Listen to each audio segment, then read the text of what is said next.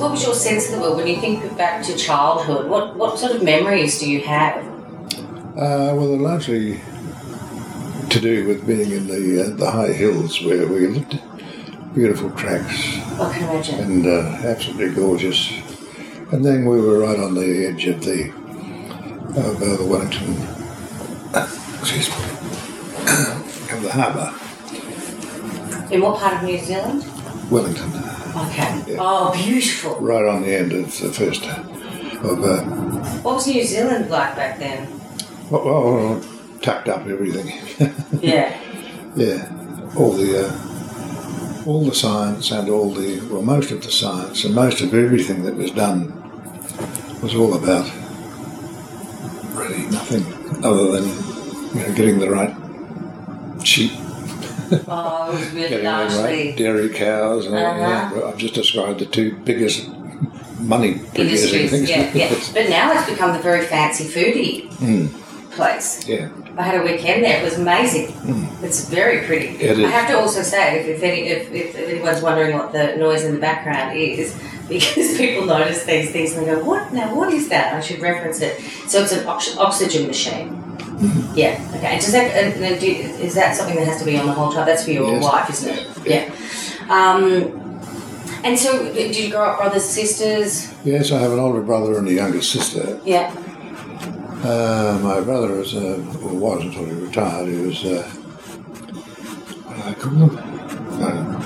Engineer, IT engineer. Okay. Yeah. Built huge things, and he was one of the prime workers on NATO's. NATO is. Yeah. Yeah. Well, he was one of the engineers that put together NATO's very strong spy stuff.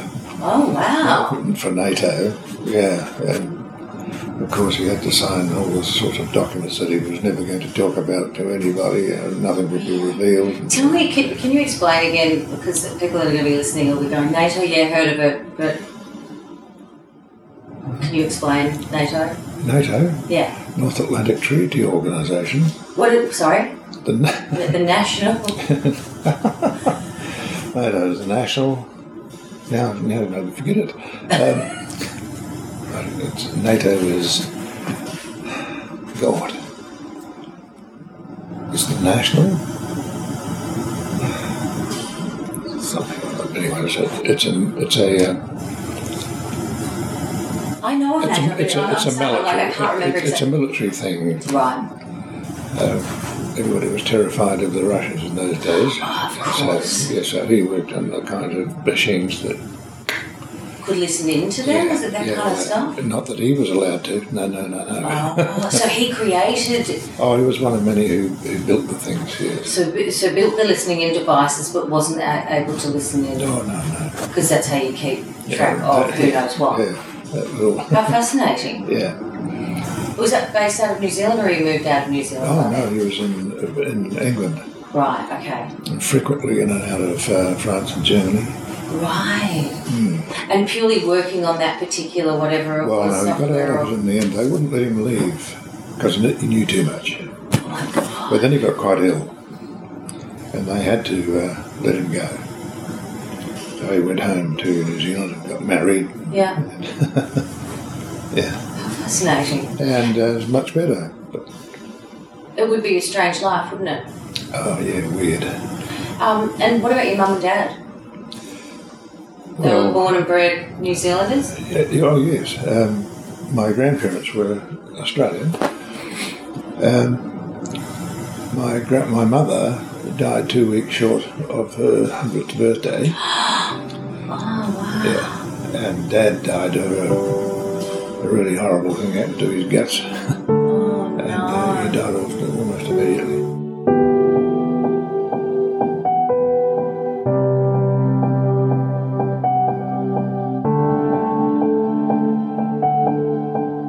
Dad died in the first couple of weeks in 1982. Yeah. And Mum died, I can't remember the number, but she was just 2 weeks short of 100. Yeah, getting a cable from the. Oh God, that's. And she used to say, she did not want to go to that line in my life. I did not want to hear from that woman. She didn't want to hear from the Queen. She was a terrific girl. Oh, wasn't not a royalist, obviously. That's so fun. Do you think she ducked out to avoid the letter? No, so I suppose she was concerned with some public relations and a whole lot of other things that she didn't get involved with. She was quite antisocial. Was she? As am I. Are you? So that would have probably been quite a differing opinion, I would have thought, of her generation. Didn't most people love the royals? Wasn't that? Oh, well, my mother did. Yeah, no, I love that. And Dad couldn't give a damn. Don't care either way. No. But see, people must think like I did. Oh no, what, I mean, as I said, it's always horrendous to lose someone you love, but 2 weeks shy of 100th birthday, that's such a huge physical, mental, everything achievement, and also so many people relate it to, oh God, you get a letter from the Queen and, that kind of thing. And then she, didn't get there, but didn't want the letter anyway. Still lived a long life. That's amazing. So when you were growing up in New Zealand, as a young boy, what did you aspire to doing? I mean... Oh, it was very simple. During the war, and towards the end of World War II, the local newspaper, called the Evening Post, had a photograph of a guy in a trench coat and two hulking characters alongside him. Yeah. And I could read at that stage, because my mother taught me to read on the papers. And he was a famous foreign correspondent. Oh. And I thought, look at this guy, wow. I thought, yeah. So I was taken away with the romance of it. So from that point on, and I was always a writer. From the time I was a small boy, yeah. Were you? And that was something that was just there yourself, or was it something that was encouraged? No, it was never encouraged. Really? No. Just a born writer? Yeah. And my father didn't want me to go into newspapers. He says, no money in that, son. And was there no money back then? There's still no money in it? That's £5.18 and 4pence we got paid a week. Wow. Which wasn't even enough to live on. So you fell in love with as you said, the romance of this kind of figure. Yeah. So how did you go? What age were you, and how did you go about first? Because as I'm told, you became a successful foreign correspondent. So what were your early days, and how old were you? What, in newspapers? Yeah. Oh, when I was just turned 19. Oh, young. Yeah, and man with a mission. And I got I didn't have to go into the military reserve, as everybody had to do it. You get a whole year working with the Army or the Navy or the Air Force. And since at high school, they give you an opportunity to say Army, Navy, Air Force. All secondary schools did that. Yeah. I think because... so you'd missed World War II in terms of age, but you still had to do your service. Oh, sure. When you were young, yeah. See, this is what we don't remember. Except that I got out of it. You got out of it? Yeah, well, in school, I had passed all the military examinations, and I proved that I could fire naval armaments, ack guns, and all that sort of stuff. I was very successful at that, and so the Navy was very keen that I should go. Yeah. My father, God bless him, without telling me, went and told the Navy, grab him. And it's the last thing I wanted. Thanks, Dad. So I said, so I refused. And a guy from the Navy came round to our house and said, what is the problem? Why would you want to join us? I said, because I don't want to kill anybody, but I do want to write about people killing other people. Yeah, I want to be on a different perspective of the killing. Exactly. Yes. Wow. So, where was your first job? I was a cadet reporter in Wellington. Yeah. Yeah. At the Evening Post? No. At the Dominion. Dominion. Yeah. And what was your job? Because New Zealand is a dominion. Right. Okay. So what was your job in those early days? What did you have to do? And how did news come in? Like, what was the newsroom like? Oh, well, basically you got on assignments. Yeah. From the chief of staff. Was it mainly local news and then... No. Most of it would be, but a lot of it was getting around in the circulation area of the paper. Mm-hmm. Except at the top end of the South Island was also part of it, but we never got round there. But that was okay, and I'd only been a cadet for 18 months when the biggest paper in the country was the New Zealand Herald in Auckland. Sent their deputy editor down to recruit me. I don't know why. I was a cadet reporter, for God's sake. But anyway. Wow. Well, obviously they could see something different in the way you were tackling that to maybe other cadet reporters. Yeah, I really don't know. He also snaffled two guys one from Nelson in the South Island, the other one from Christchurch in the South Island. Great guys. Great, they're all dead. So what was the? I'm just trying to picture what was a day-to-day newsroom situation like in what age? What year roughly would it have been? Geez. What did you say? 1938. So 19 years on. So late 50s. It was 1958. Okay, right. Okay, so how did news... I mean, I've been in newsrooms, where you've obviously got a million, mainly TV newsrooms where you've got a whole lot of different screens around and, there's the BBC, there's this, there's that, and there's obviously desks of people and they're taking and transcribing or making note of whatever, they think's relevant to compile into one newspaper. How did the news come in from around the world into a newsroom in those days? Oh, by its association with all media affiliations overseas. Yes. Yeah.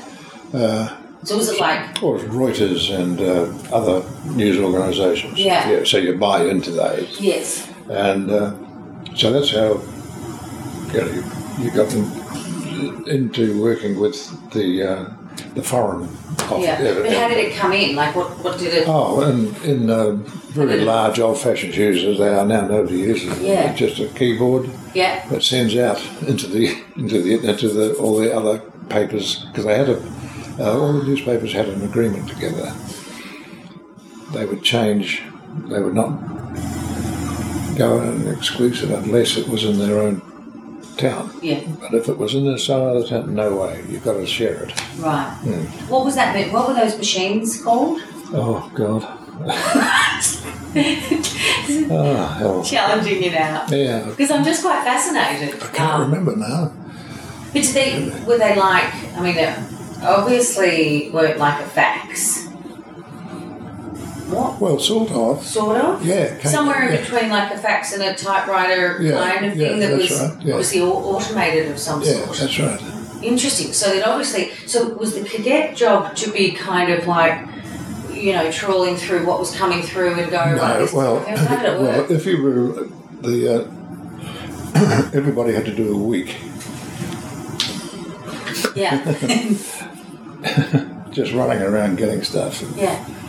And getting in touch with the police and then getting on first turn names with the police and the ambulance men and all that sort of stuff. So a lot of networking. Mm. Yeah. And after that,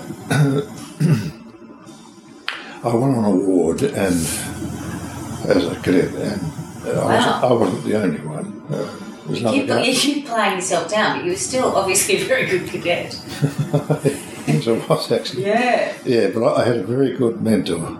Really? What do you remember of your mentor in those days? Oh, I loved him dearly, and I still do. What was his name? His name was Kilburn Cormac Keane. Wow, what a name! Yes, his father had been the editor of the Christchurch paper. Ah. Yeah. And so he kind of mentored you, took you under his wing? Well, his son did, yes. Yeah. He was already well into his 50s.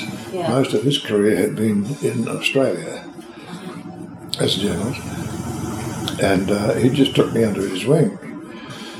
What do you remember him teaching you that was really valuable? No, he would say, if he had anything to say to me, he would just saunter down to my desk And if he liked it, he would quote one line out of the story in my ear. Yeah. I didn't really think that it was brilliant or anything like that. I just became brilliant much later. But that was his way of going, nice one. Nice one. And what would he do if he thought it was average? I never got one of those. Oh, you didn't? Oh, you never sauntered down with that. But he sauntered down with love this quote. Yeah. What do you think made you a good writer? I mean, I've had a columnist position with the Adelaide Advertiser for 7 years, but it was 650 words, which is not a lot. Yeah. And they pretty much just let me do anything. But it did give me, I wasn't a journalist, so I didn't come into it like that, but I was working on radio at the time. But what I found that it really helped me with, and still helps me with, even podcasting, writing descriptions and stuff, but also it helped me on air because I was quite new to radio, and my boss would say, look at your columns. He said, because I had 3 minutes to tell a story, which to me in those days was about, 100 too short, and he would say, come on, edit, find the headline, middle and ending, which is very basic. I'm sure your process was probably a lot more intense. Yes, and interesting. Yeah, well, a lot of it was uninteresting.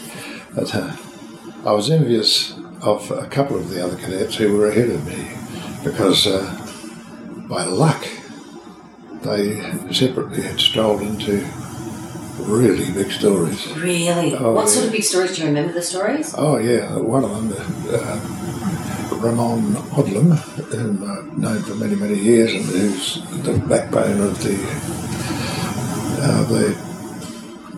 Hong Kong Tiger paper. He's been there for years now. Yeah.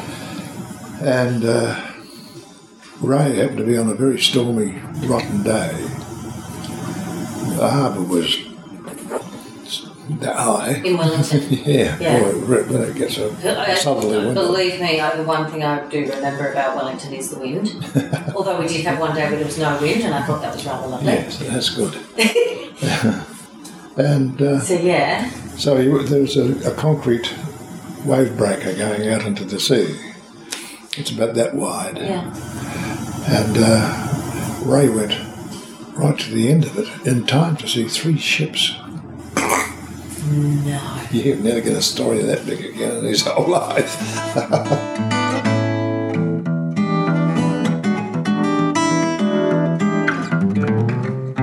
Now, it's with utmost respect I am interrupting this beautiful conversation now for a moment to thank my sponsors, Freedom Aged Care. So when I decided to do this podcast series, which really came from a genuine place of feeling like the one generation in our society being talked about the least was actually the one we needed to be listening to because these people have lived so much. So I decided to give an aged care company a go, and I chose one that I'd explored during my search to find somewhere for my dad to live. And I instantly loved what Freedom appeared to be about, which was celebrating the lives of their residents, but doing it with a really joyful touch. And I contacted a guy called Craig Flett, who's one of the family members involved with Freedom Aged Care, a guy I'd never met. And in an email, I poured my heart out on why I wanted to do this series. And to my great surprise, he instantly said he wanted to get on board. As he put it, Freedom's residents have together lived 1 million years of life, a fact that the company is really intensely proud of. So it's become a really beautiful, authentic union, and it's allowed me to get paid for what I love doing, and for them, hopefully it highlights their commitment to honouring the people who have led long, brave and interesting lives, and people who deserve not to be forgotten. So now, back to my wonderful guest. When I was a cadet, one of the old hands in the office had a little business running on the side. And one of his, they're called, I forgot what we used to call them now, but anyway, one of them was the Danish newspaper. Oh, yeah. And he said, I'm getting too old for this. Would you like to take over the Danish? You're supplying stories to the Danes. And you'll be paid for it by then. Mm. So I did that, and that kept me alive, in fact, because I didn't have much money. And then many, many years later, I was in Germany for the German, the West German, when they were having their I can't think of it. I've lost the German, but no, through the elections, I was there, and the reason, and I wasn't the only one. There were other guys from all over the world, because it had been put around that what was going to happen in Germany was the Nazis rising again. Again? Oh yeah, because there was a Nazi party. They didn't call themselves Nazis, but that's what they were. That's what people were sensing. And people would have been so sensitive to that too. Every day we all went out on different things. Span out. There were 12 of us from newspapers all over the world. And one of them was the editor-in-chief of the Danish newspaper. And so he knew me by what I'd written for him. And so we went and had a terrific lunch. Wow. Fabulous lunch. Oh, God. In the end, I had to tottle out because I had work to do. Yeah, right. And, of course, he didn't. He's the boss. Yeah. He was a great guy, and he told me all about the Nazi occupation of Denmark. Oh, my God, that would have been no wonder. Imagine you would have fallen out of that restaurant. Newspapers weren't allowed. Oh, so he told you a whole lot of stuff that the newspapers weren't even allowed to print? That's right. About what they felt was really going on. Yeah. And what was that? What was his sense? He was a very young man at that time, and he was one of the very young men, journalists, and so his sense who would rush out into the night separately, and then come back in, and they put out an illegal newspaper, and they did that every week until the Nazis were defeated and went out. It's a sensational story. Oh my God! I wish he'd write a book. In fact, I think he did write a book. So. Anyway. So sorry. So the group put out an illegal newspaper. Well, that's not the 12. Oh. No, the 12 was us. It was just this. Yeah. Okay, right. It was just this guy. Yeah, so there was a guy from the BBC. There was a guy from the Scottish newspaper. There was a guy from everything, all around Europe. Nothing outside Europe except me. Yeah.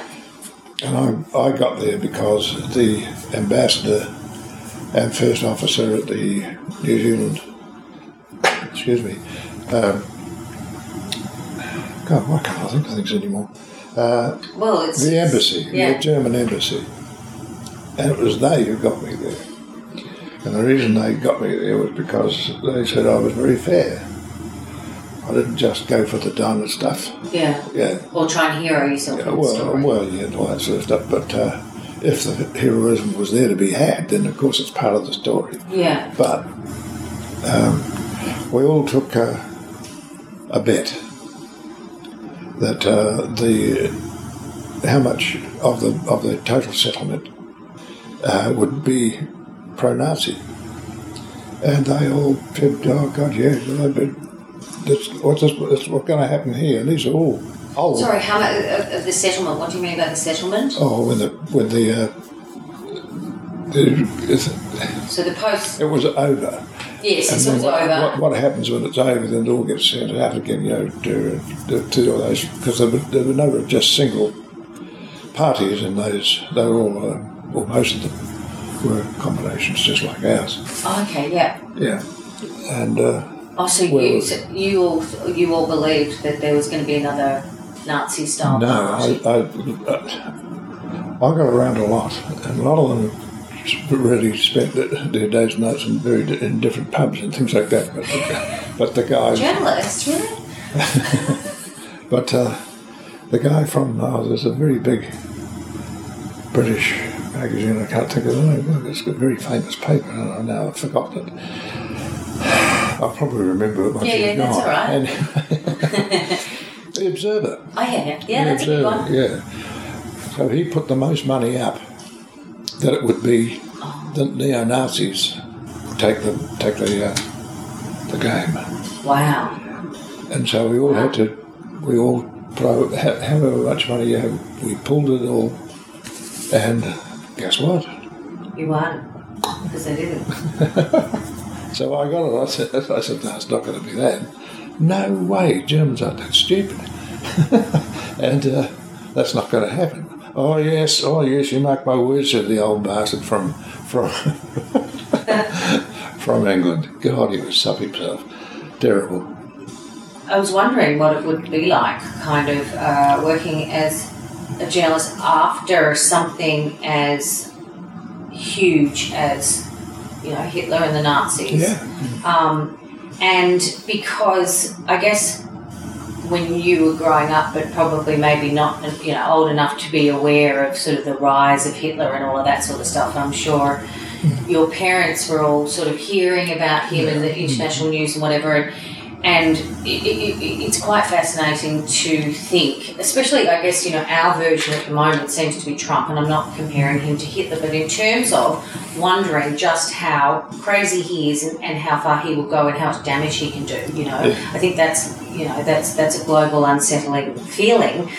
But to have been around through the rise of Hitler and then the Nazis, and then to find out what they actually did, you know. Yesterday morning at 2:41 a.m. at General Eisenhower's headquarters, General Jodl, the representative of the German High Command, and of Grand Admiral Dönitz, the designated head of the German state, signed the act of unconditional surrender of all German land, sea, and air forces in Europe to the Allied expeditionary forces and simultaneously to the Soviet High Command. Well, I've been back there 3 times. Have you? Yeah, and I love Germany. It's really, really terrific. And as Elizabeth says, the German women were far more elegant than the French. She was absolutely right. Really? Yeah. Germany has remade itself big time. Really big. Yeah. And the most important thing they've ever done, I think, for themselves, that is, was British MP.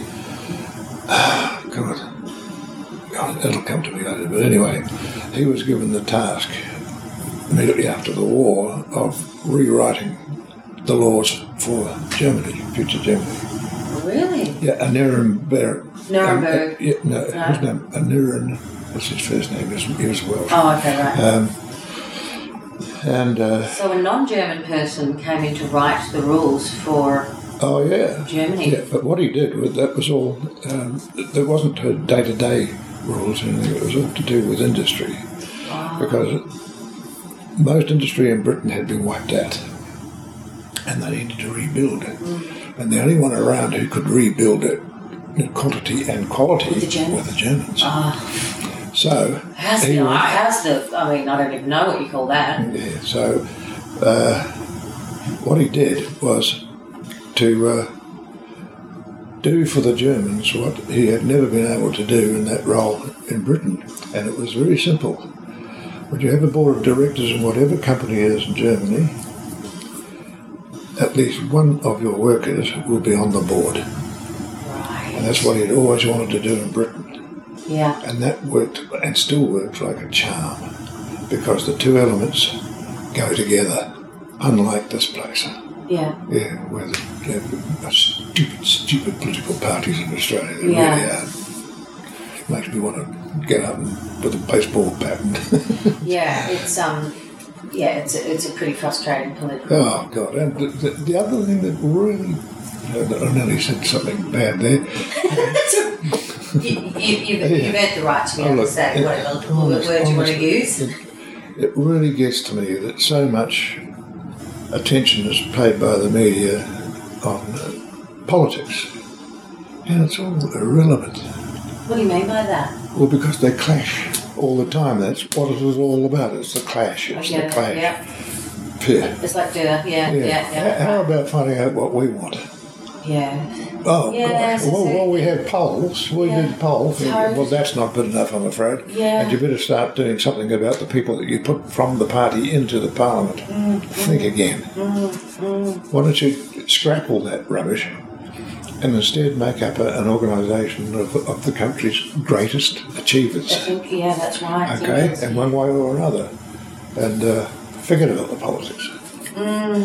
Yeah, you're right. It's Groundhog Day on both sides, isn't it? The whole thing is just like it's just rubbish. A big sea of Groundhog Day. It's just so irrelevant. What do you think of the media now? Like you obviously worked. I hate television news. Yeah, tell me why, because it's so wide. Because every story is so short it can't possibly be covering the ground and doesn't even try most of the time. Why should it do it? It's got to have more stories. So then you have Four Corners, which works. And I don't know anything about that other thing that runs from Channel 9, what do they call it? 60 Minutes. Yeah. Yes. I'm thinking, I can't think of anything like that on Channel 9. Oh, yes, yes. Yeah. Well, idiots.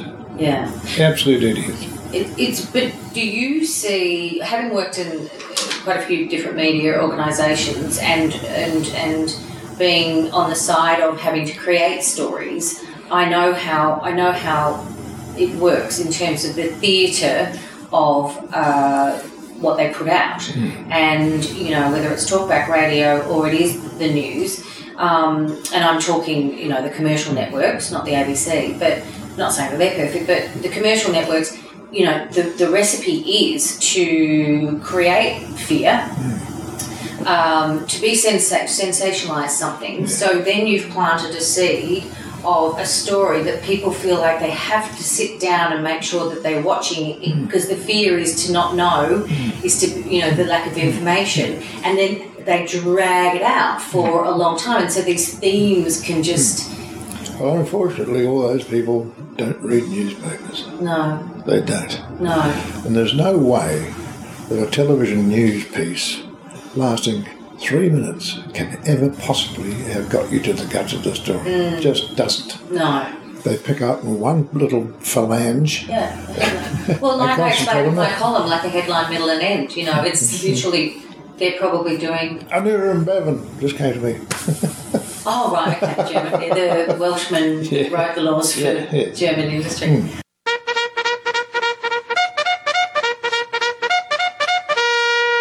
North Korea best not make any more threats to the United States.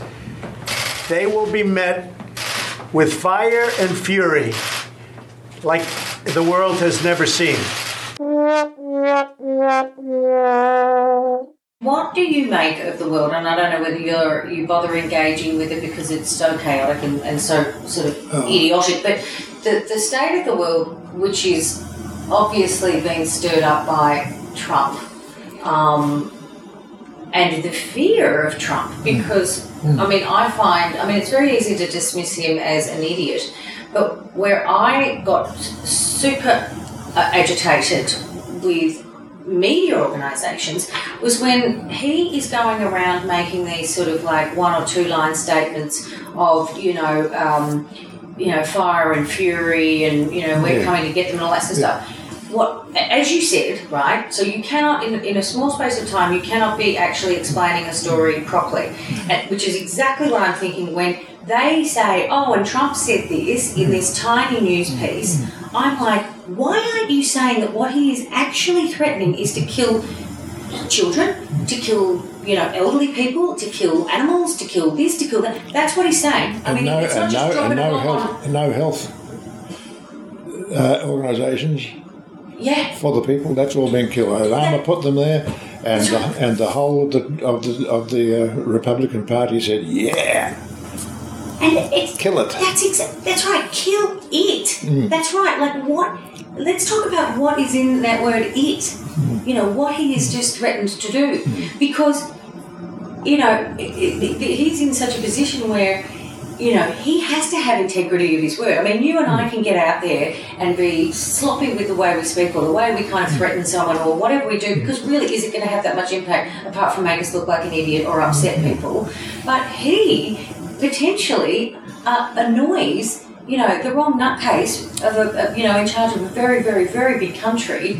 That's what makes me nervous, and that's where I find the state of the world is frightening, and I'm not saying it's any more frightening than it has been in other eras, because you've lived through them, but what frightens me is the media is such a mess, and when the media is a mess, and there is a maniac that's, you know, so basic with his words and almost like a small obnoxious child, and there's another small obnoxious child over in North Korea, that's kind of, do you think the world is just a bit of a mess and there's nothing to worry about, or do you think we're living in falling apart? Yeah. Do you think that? Yeah. Yeah.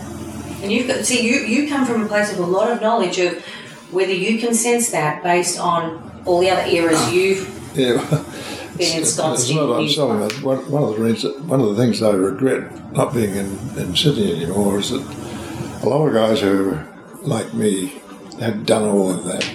We're all been but separately. And we had a favourite pub. You know, it's good. Surrey Hills? The Shakespeare Hotel. I know exactly. You know the Shakespeare? Yeah. And then the straw. Is it? Well, it's in Surrey Hills. Yeah. Yeah. And New Zealand is just around the corner. Yeah. Absolutely. Whole Street. Yeah. I think it's probably the last of those classic. And I think the journos still go there. They don't. Not as much. No, they don't. Oh, they don't. They're a different breed now. They don't. Also, I think they made it a bit trendy upstairs, which. Oh yeah. It's probably not what you guys want. Oh well. Sometimes there's ladies up there. Some of the guys think that's a pretty good thing. Oh, okay, yeah. But oh yeah, I see how that works. Yeah. Better than upstairs than down here. Yeah. Some old drunk that looks like yourself. And so we get together several times in a year. Oh, you still do? Well, we did until we came down here. Oh, yeah. Although I hadn't been for some time, we were trying to clear up our own messes. But, because we were coming down here. Yeah. But what we would do is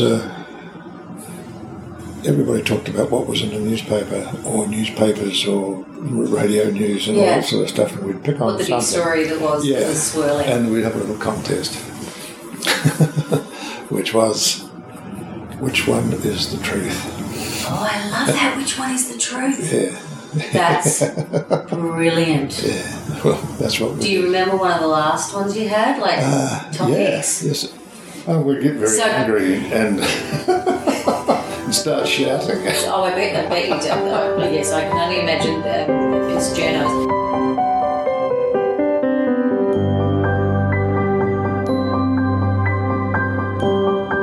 So, what was one of the last stories that you guys were debating on that? It was,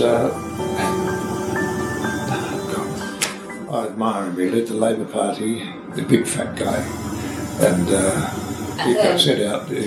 Finally, he became the envoy to Kim Beazley? Yeah, Kim Beazley. Isn't that terrible that isn't that terrible that I just joined the dots like that after you saying big fat bloke? Well, I see Kim Beazley.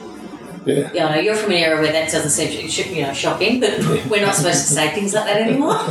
We're so politically correct. Yeah, that's like the other thing. Because you guys weren't politically correct. You can't say something very complimentary to a woman because you get sent to jail. Well, you don't, but you can't. You've got to be real careful about how you present your. I totally agree. Yeah. Anyway, so what was Kim Beazley doing? The truth. So the truth. What's the truth? Oh, what was the truth about why he was lifted out and shoved away? He was. It's suddenly. Yeah. He was the flavour of the month, and then he suddenly got smuggled off overseas. Yes, but he was broken before that. Yeah. Okay. Yeah. The thing was, I don't think I ever got to the bottom of as to why, because he was neither left wing or right wing. He was a centrist. And centrists are really the only non-stupid ways of operating in politics. Yeah, I think so. It all gets whipped around the place, and it's like living in a storm of people's old hats or something. Yeah. It's raining. Yeah. So do you think, are you saying like a centrist is someone that, like for a political party, that they at some point go, people really like him, you know, because he's you know, he's a bit overweight and he seems, you know, he's very relatable and all that sort of stuff. Let's go shove him forward. And then the minute they end up on the nose, let's find him a job in Kazakhstan. Or, you know, I mean, a little bit. Yeah. Do you think Julia Gillard, what do you think, and I need to wrap it up now, but Julia Gillard, do you think she was someone that they kind of thrust forward and said... No, I don't. What do you think? Do you think she was genuinely very, very good? She thrust herself forward. Okay. On that memorable note where she had heard the girl. I know she actually did, but someone obviously encouraged, you know, it wasn't just like who's going to step forward first. Why do you think they chose her? Because Bill Shorten said so. Oh, okay. So thrust her forward because she's going to last 2 seconds, and then I'll don't know that he went that and then far. I don't look like the backstabber. Yeah, I don't know that he went quite that far, but that's where the Labour, when Bill Shorten was at that time, he was not a major figure in politics himself. That was all to do with trade unionism. Yeah. That's where his strength was. And unfortunately, he still doesn't get politics. He doesn't, in my view. No. And as for Julia, he seems to get himself. I think what was done to Julia, not by the parties, but by the people, public. Well, there were sections of the people who could really have gone down the well in Nazi Germany. They're honestly, the stuff that went on. Yeah. Terrible, absolutely terrible, and there's no shame. Yeah. And the media. Yeah. Where was the shame? Yeah. About how they treated her. Well, yeah, as far as I'm concerned, as they always are, the same way. Full speed ahead. Yeah. There's something going on over there. Well, we'll have a look at it and see. Well, yeah, right, babe. Have an old look over there and see if that's worth getting into or whatever. It strikes me as being. There's some very good television journalists around, but they're not on the print. Most of them are not in the what do you call them?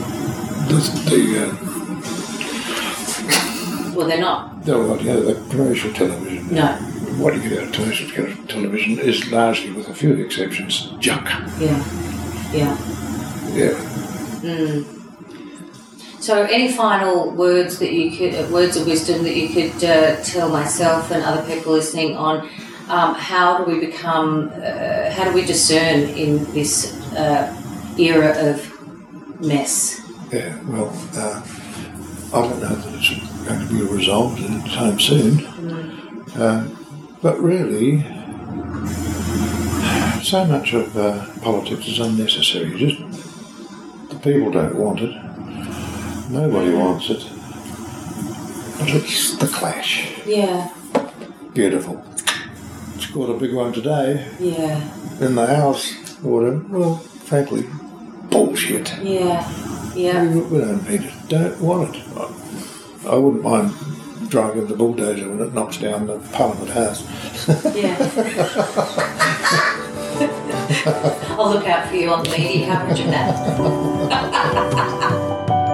I'd like to thank Freedom Aged Care for introducing me to some of its wonderful residents for this series, who together have lived 1 million years of life. To find out more about Freedom Aged Care, head to freedomagedcare.com.au.